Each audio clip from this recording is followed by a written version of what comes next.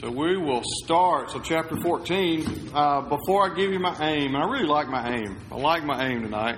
And I did not tell the group that I sat in with what this aim is. But I'll get to that here in just a couple of minutes.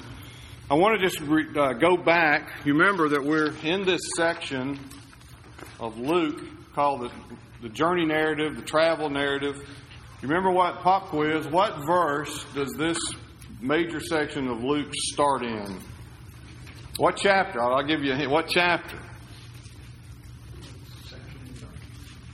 Sorry. All right. So, yeah, sorry. Well, you haven't been with us, so this is new. You're exempted from the pop quiz, Mark. So the first big part of Luke was around the Sea of Galilee and that area, and then there for about several chapters. And then there was this key verse a few weeks back, actually before Christmas. That gives you a hint. So it wasn't 12 or 13. It was earlier than chapter 12. And it said something about Jesus, very specifically about His purpose or His...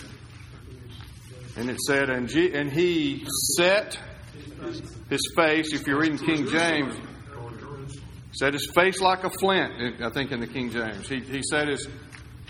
Who's got that? It's chapter 9, verse 51. Check me out there. Verse 9, chapter... So in your hallway discussions, you can impress your fellow church members. Isn't it 51? 9:51? Yep. What does it say? As the time approached for Him to be taken up to heaven, Jesus... Jesus what? Resolutely. There you go. Resolutely. Or He set His face like a flint. Steadfastly. And that's a real pivot point in Luke's narrative. And one of the things we pointed out that from before that time, healings were more prominent in the text. And since that time, they're getting fewer and fewer. And we also noted that 2 or 3 places along the way, between 9:51 and finally in chapter 19, where Jesus finally enters Jerusalem, the week of the Passion Week, the triumphal entry, which is it's not 19:1, it's 19 something or other. But there are a couple of 3 places in this journey narrative that remind us that's what's happening. And so we just went over one last week. Go back to chapter 13, verse 21. Where does it say? He went on His way. You know, there's a problem when the Bible teacher does not have his Bible open. Verse 22, Mark, what does it say? And He went through the cities and villages, teaching and journeying toward Jerusalem. Teaching and journeying toward Jerusalem. So He's headed toward Jerusalem.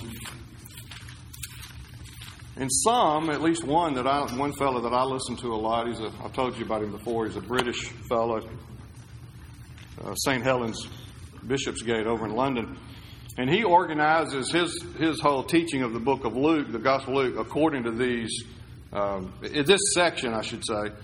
This travel narrative section, he chunks it up, I think, into 4 divisions based on these verses that reminded, where Luke kind of says a summary and reminds us that Jesus is headed toward Jerusalem. The reason I point that out again tonight is I increasingly begin to see that what's going on here in chapter 14, particularly the big division, is this increasing. It's the division. It's the opposition on the part of the Pharisees and the lawyers, the religious elite, the religious leadership of Israel, and they were setting themselves against Jesus. They dug in their heels, and Jesus is calling them to account and forcing the issue and essentially, I was going to say pronouncing judgment, but he's telling them this is what's going to happen. Here's going to be the result. And you remember just go back up the last couple of verses of last week, chapter 13. And I didn't explain it. I talked about it a little bit. Somebody came up and said, in fact, it was Pharisees, verse 31. Go away and depart from here, for Herod wants to kill you.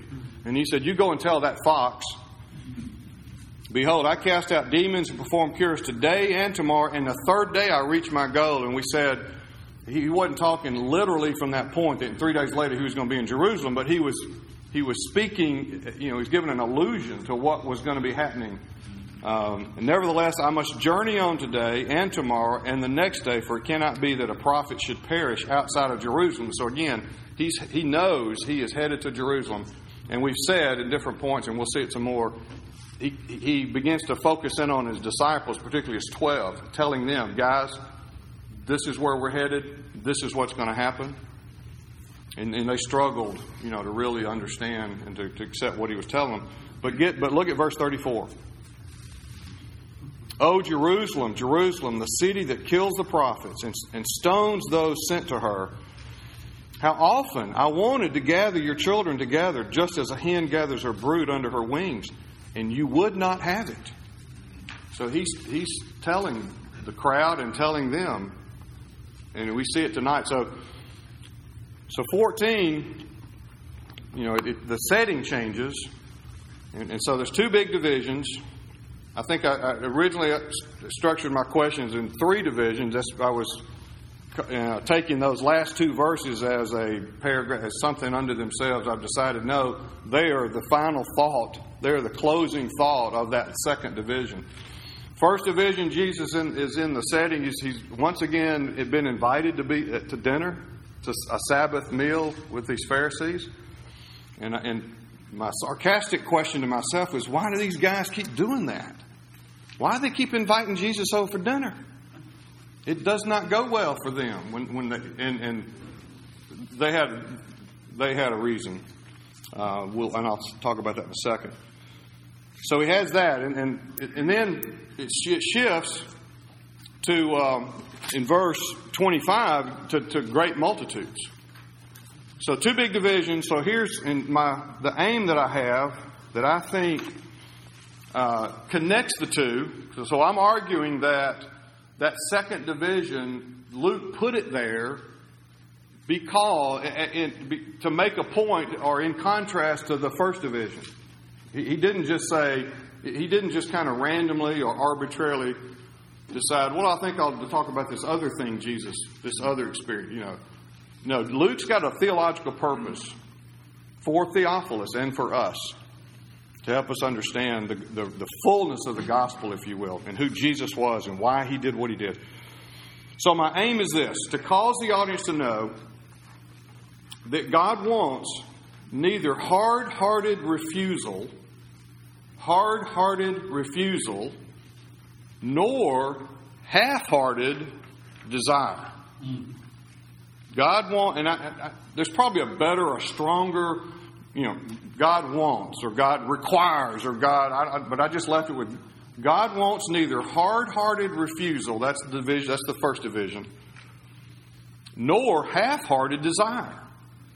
So by that aim, I'm saying the point, if you will, of when Jesus turned to the multitudes and gave them the exhortations about the cost of discipleship and what it really meant to be a follower of him, he said he's doing that in contrast, because the point of the first division, hard-hearted refusal, their mindset was, we're privileged. We're the privileged. We're God's chosen people. In fact, we're the leaders. We're in charge. We're the elite of God's chosen people. We're in. And it's all that riffraff that is not. And Jesus ends up saying, no, guys, you will not be at the banquet. What verse is that? Verse 24. The end of that story, that second story. He says, I tell you, and in the story, it's the master responding to the slave that he had sent out, right? I tell you, none of those men who were invited shall taste of my dinner. So if you kind of heard of that, or if you were sort of in the fringes and you kind of heard, and you know, Jesus had this kind of conversation with the Pharisees before, you might get the sense that, well, I'm glad I'm not one of those guys, right? I'm over here, I'm following Jesus. I'm in the crowd here, I'm following Jesus. I'm not one of those proud Pharisees that Jesus just shut down. So you kind of get a sense of, I'm glad I'm not one of those guys. And Jesus is saying, okay, it's good that you're not one of those guys, but let's talk about what the goal really is. And it's not a half-hearted desire. So let me see if I can just make a few points about that. I said in that first division, chapters, so it's verses 1 to 24, I finally came, it's interesting, to the guys that were the group I sat in on. In my own little notes here, I called it the setup, and I didn't mean it like we said it was. Where are you? I lost you. Bill. There he is. There are some in our group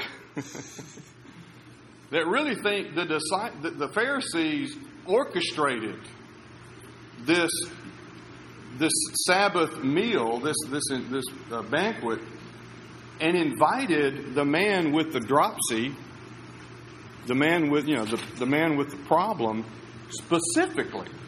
Now, this is somewhat speculation, but I think there's some. It's not totally it's not outlandish, because look at the text, verse 1, chapter 14:1. So he went into the house of one of the leaders of the Pharisees on the Sabbath to eat bread, and they were watching him closely. And there's a couple other instances where Luke points out the Pharisees, they were watching Jesus, and they were plotting how they might catch him in order that they could end up killing him. They were against him, not just in a passive sense. They were actively against him.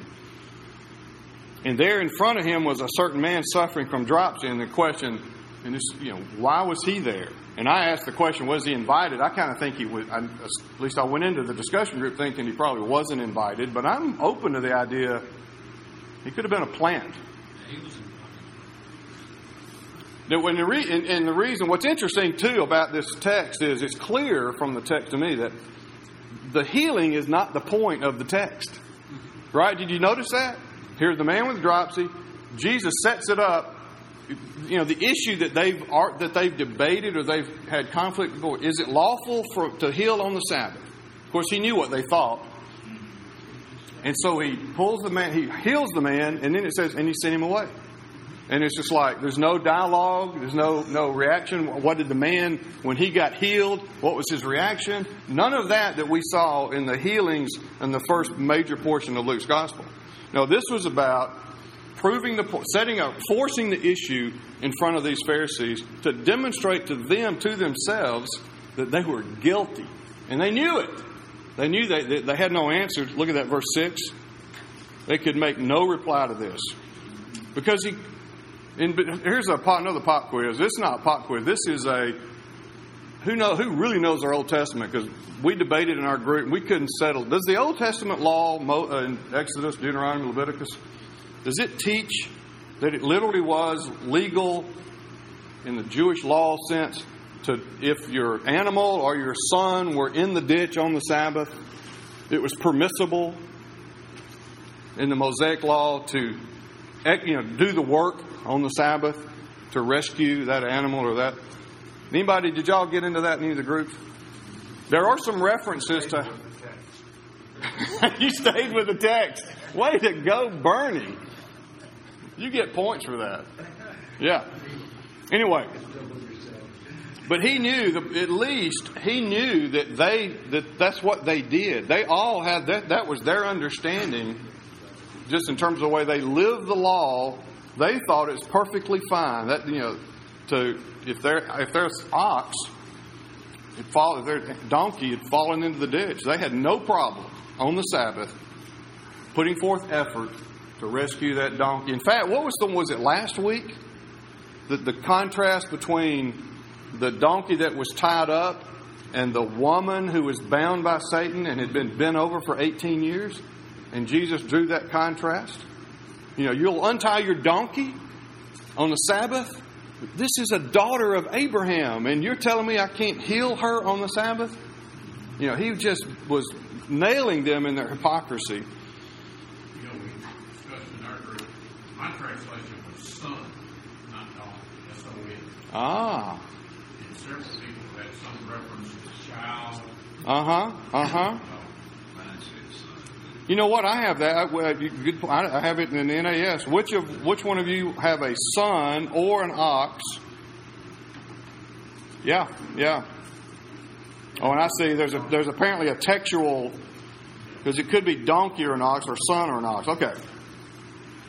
So that's the setup, the Sabbath healing. And I say setup, at least Luke is setting up to get us to land us at this verse 24. So it starts off with this healing, and these legal, the Pharisees, the elite of the Jewish leadership system. So Jesus is noticing the guest. Can we have one more comment, one more verse? Okay. In Matthew 12, it says, which of you who has a sheep, if it falls into a pit on the Sabbath, will not take a hold of it and lift it out? But how much more value is a man than a sheep? So it is lawful to do good on the Sabbath. What verse is that? That's Matthew 12, 11 and 12. Matthew 12, 11 and 12. Yes. So he flat says it is Yeah. lawful. So then he gets onto these people. He notices that they're jockeying for position. Best seats, the seats more forward to the guest, to the host. And Jesus takes that opportunity to point that out to them, and says, he concludes that in verse 11. He says you ought to do it the other way around, because, and he gives them this principle: for everyone who exalts himself shall be humbled, and he who humbles himself shall be exalted. And in the context of this argument I'm building, we could take that in the eternal sense. The Jews were exalting the leadership; they were exalting themselves, and Jesus is saying, "You will be humbled, and those who are humble will be exalted." And it's another version of, the first shall be last, and the last shall be first. So he tells them that, and then verse 12, this is interesting to me. Then he turns his attention back to the one who had invited him. And he gives them that, the exhortation. Don't just invite your brothers, your friends, your rich neighbors, those that can invite you in return.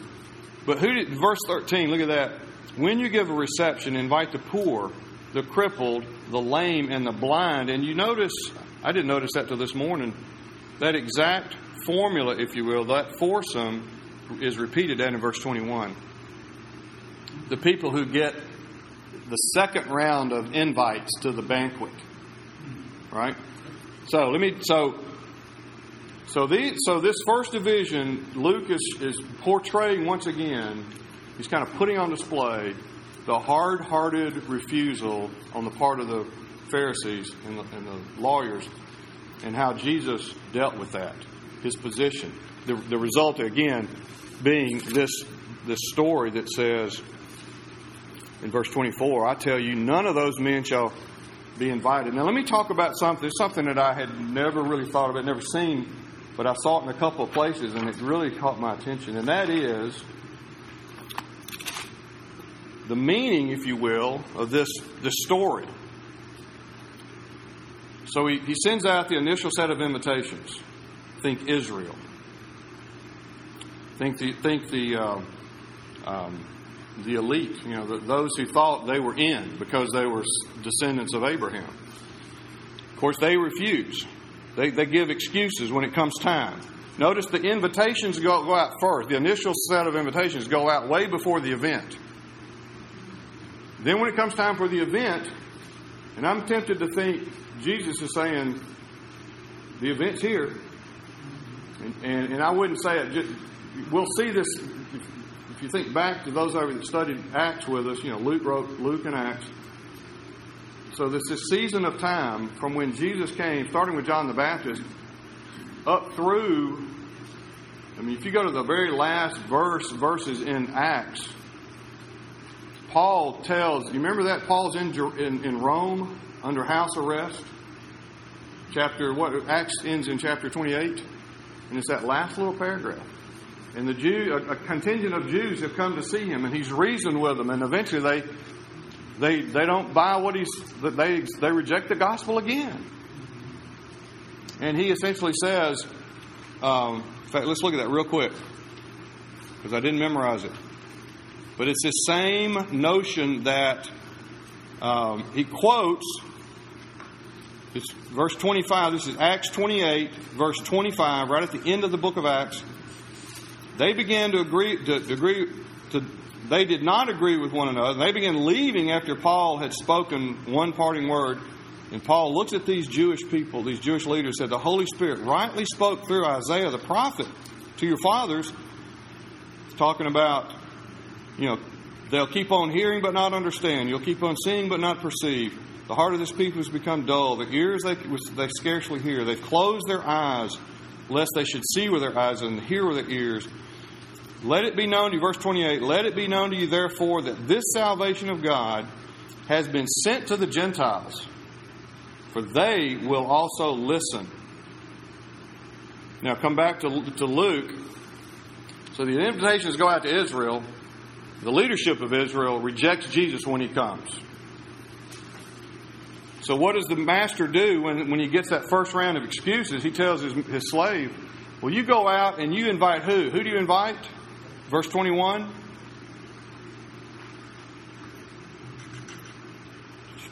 I said verse 21, right. Go out at once into the streets and the lanes of the city. So still think Israel, but who in Israel? The poor, the crippled, the blind, and the lame. The outcast of Israel. Invite those people. And they came. But there's more room in the banquet hall, right? And the master says, there's more room. We're going to fill this place up. Go out where? Into the highways and along the hedges and compel them to come in. Think Gentiles. The gospel going to the Gentiles. I think I told y'all last week that one of the things I'm doing increasingly as I spend time in Luke is looking for grace. Because there's so much, I just say negative, it's Holy Spirit inspired righteous negativity, but it's warning and judgment, and there's a negative tone. But man, there are places where you see grace, and it's the lame and the poor. It's the humble. It's the working out of what he had just told them. You exalt yourself, you're going to be humbled. If you humble yourself, you're going to be exalted. So I think he's dealing with this hard-hearted refusal and what's going to happen there. Then, just in a nutshell, then he goes he turns to the great multitudes. Now that's a different setting. It's not just it wasn't like this multitude sitting right outside the banquet hall. This Pharisee's home, right? But I think Luke is putting these two together again to say to the multitude, just to make sure that they didn't misunderstand what it meant to be a follower of Christ. That being a follower of Christ was serious business. So let me, and I hope if you read my second email, I didn't want you to get hung up on 4. Because when I read it again, I did those questions a couple weeks ago. When I came back to it midweek of this week, I thought, what was I looking for? I don't see 4. See some structure, but I don't see 4. Here's 3. 3 conditions. And then there's a couple of examples that these counting the cost. One is hate, the very first thing he says. And I think a good cross-reference to help us understand that it's not overtly hate, But it is that relative priority. And in Matthew's version of this, essentially his version of this same teaching by Jesus, Matthew chapter 10, verse 37. In fact, I didn't write it down. Let's look at that really quick because it just helps us know that Jesus didn't really want husbands to hate their wives. And why do we know that? Ephesians 5 as a starting point. Husband, love your wives as Christ loved the church, right? And so you can, if we take the rest of Scripture, we know that Jesus wasn't literally saying, I want you to hate these close relationships. But He did want you to He's telling you, you've got to put me before them. And in our group, I thought, and I won't name names because I don't want him to get proud of himself, get puffed up, right? But he connected us back to when Jesus said you got to hate, husband, basically hate your wife. Go back to verse 20. One of the excuses that one of the initial invitees gave was, I've married, and I can't come to your banquet now because I just got married. And Jesus is saying that won't cut it. That's not going to do it. So put Christ above all others. Matthew 10:37 helps us see it that way. Die to self. Carry your own cross. We saw that back in chapter 9, verse 23 in that little section. And we said then that in their context, when they heard take up your cross, they knew that meant death. That was part of state execution, the method of state execution. So that they had to understand that is, in some sense, I've got to die to myself. I've got to die because back in Luke 9:29, take up your cross daily.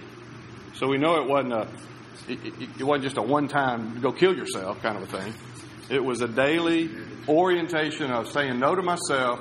And then verse 3, which maybe or not verse 3, but point number 3, when he says, so therefore, verse 33, so therefore, kind of summarizing what he's been talking about, no one of you can be my disciple who does not give up or relinquish or surrender all of his possessions.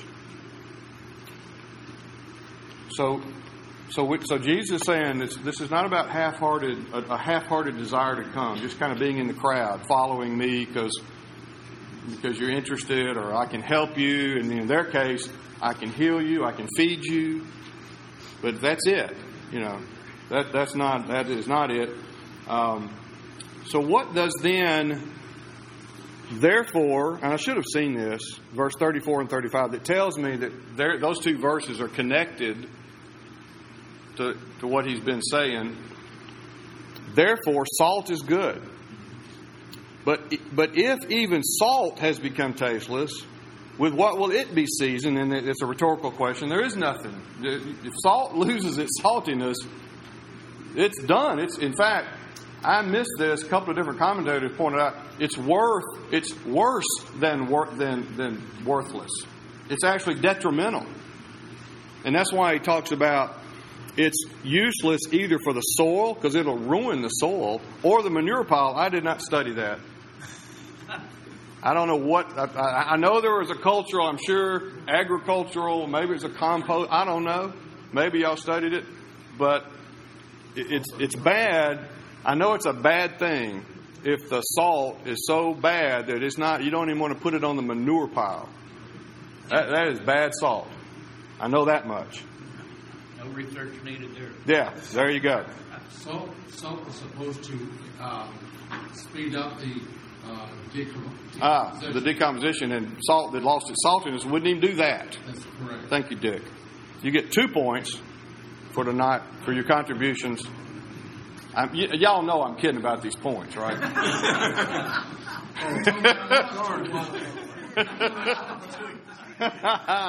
So here's my personal reaction to these, because I read these initially, and let me see if I can say. Let's see.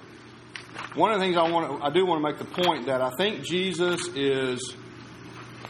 he's not talking about a second level of discipleship. Here's my observation, or my summary, my takeaway from that last section. So, key observation: Jesus was addressing the crowd. You notice that in the verse 24 5, I believe it was. There are 3 places. Luke has shown us that if Jesus addressed the disciples as opposed to the multitude or the crowd, Luke has demonstrated he makes that distinction. So just go back to chapter 12. Chapter 12, verse 1, verse 22, verse 54 for just 3 examples of where Jesus, and if you look at 12, he alternates. Some of the things he says in chapter 12, he's saying to the crowd or the multitude and other things, but to his disciples first. So Luke is capable of making that distinction. Here, Jesus turns to the crowd. So he's talking, it includes disciples, but it's also people who are just in the crowd. And Jesus is talking to all of them. So he's not talking about some second level of discipleship. It's not like he turned to the 12 or the 70 and said, now you guys, if you really want to be serious, then here's the level of commitment that requires. No, he's talking to everybody. So therefore, I'm saying in general, he's talking about salvation. Now, the difficulty with that, to me at least, is I could be tempted to say, well, in order to be saved, I've got to on the front end renounce everything. I've got to be at the place that Jesus describes, or I cannot be his disciple. I don't think so. The rest of the New Testament tells me that salvation is a process. God starts different ones at different places. The process of sanctification. And here's some examples just to kind of support what I'm saying a little bit from Scripture. Peter denied Jesus, did he? And of course, Jesus told Peter, I prayed for you, Peter. Satan wanted to sift you like wheat. I prayed for you so that, after you will return. Paul was motivated. He had a fear of being disqualified. The Apostle Paul, 1 Corinthians, the last verse of 1 Corinthians 9. 1 Corinthians 9:27. And then from a salvation standpoint, I think I mentioned in my second email, just that scene in Cornelius' house. Peter goes, preaches, as he's preaching, the Holy Spirit falls on Cornelius and his household. They begin speaking in tongues. And it says in this is Acts 10, verse 42, it says, while Peter was saying these things, the Holy Spirit fell on all who heard the word. And the believers from among the circumcised who'd come with Peter were amazed, because the gift of the Holy Spirit was poured out even on the Gentiles, for they were hearing them speaking in tongues and extolling God. They were saved.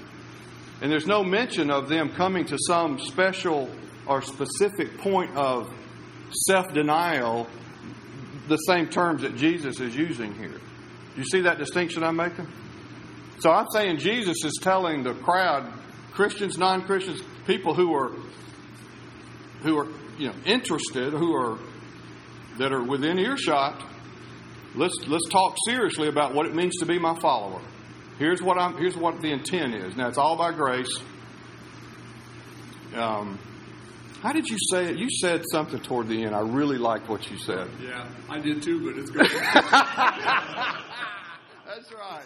The cripple, the lame, I think it had to do with that's what we are. We can't save ourselves. We're the blind, the cripple, the lame, and that's who we are, that Jesus invites and compels to come to the banquet. And then he works in us to get us, different processes, different phases, different speeds, if you will. But this is where Jesus is taking us as we are conformed to the image. What does Paul writes in 1 Corinthians or 2 Corinthians? We are being transformed into the image of Christ. Anyway, so let me see if I had anything worth saying. So 2 verses.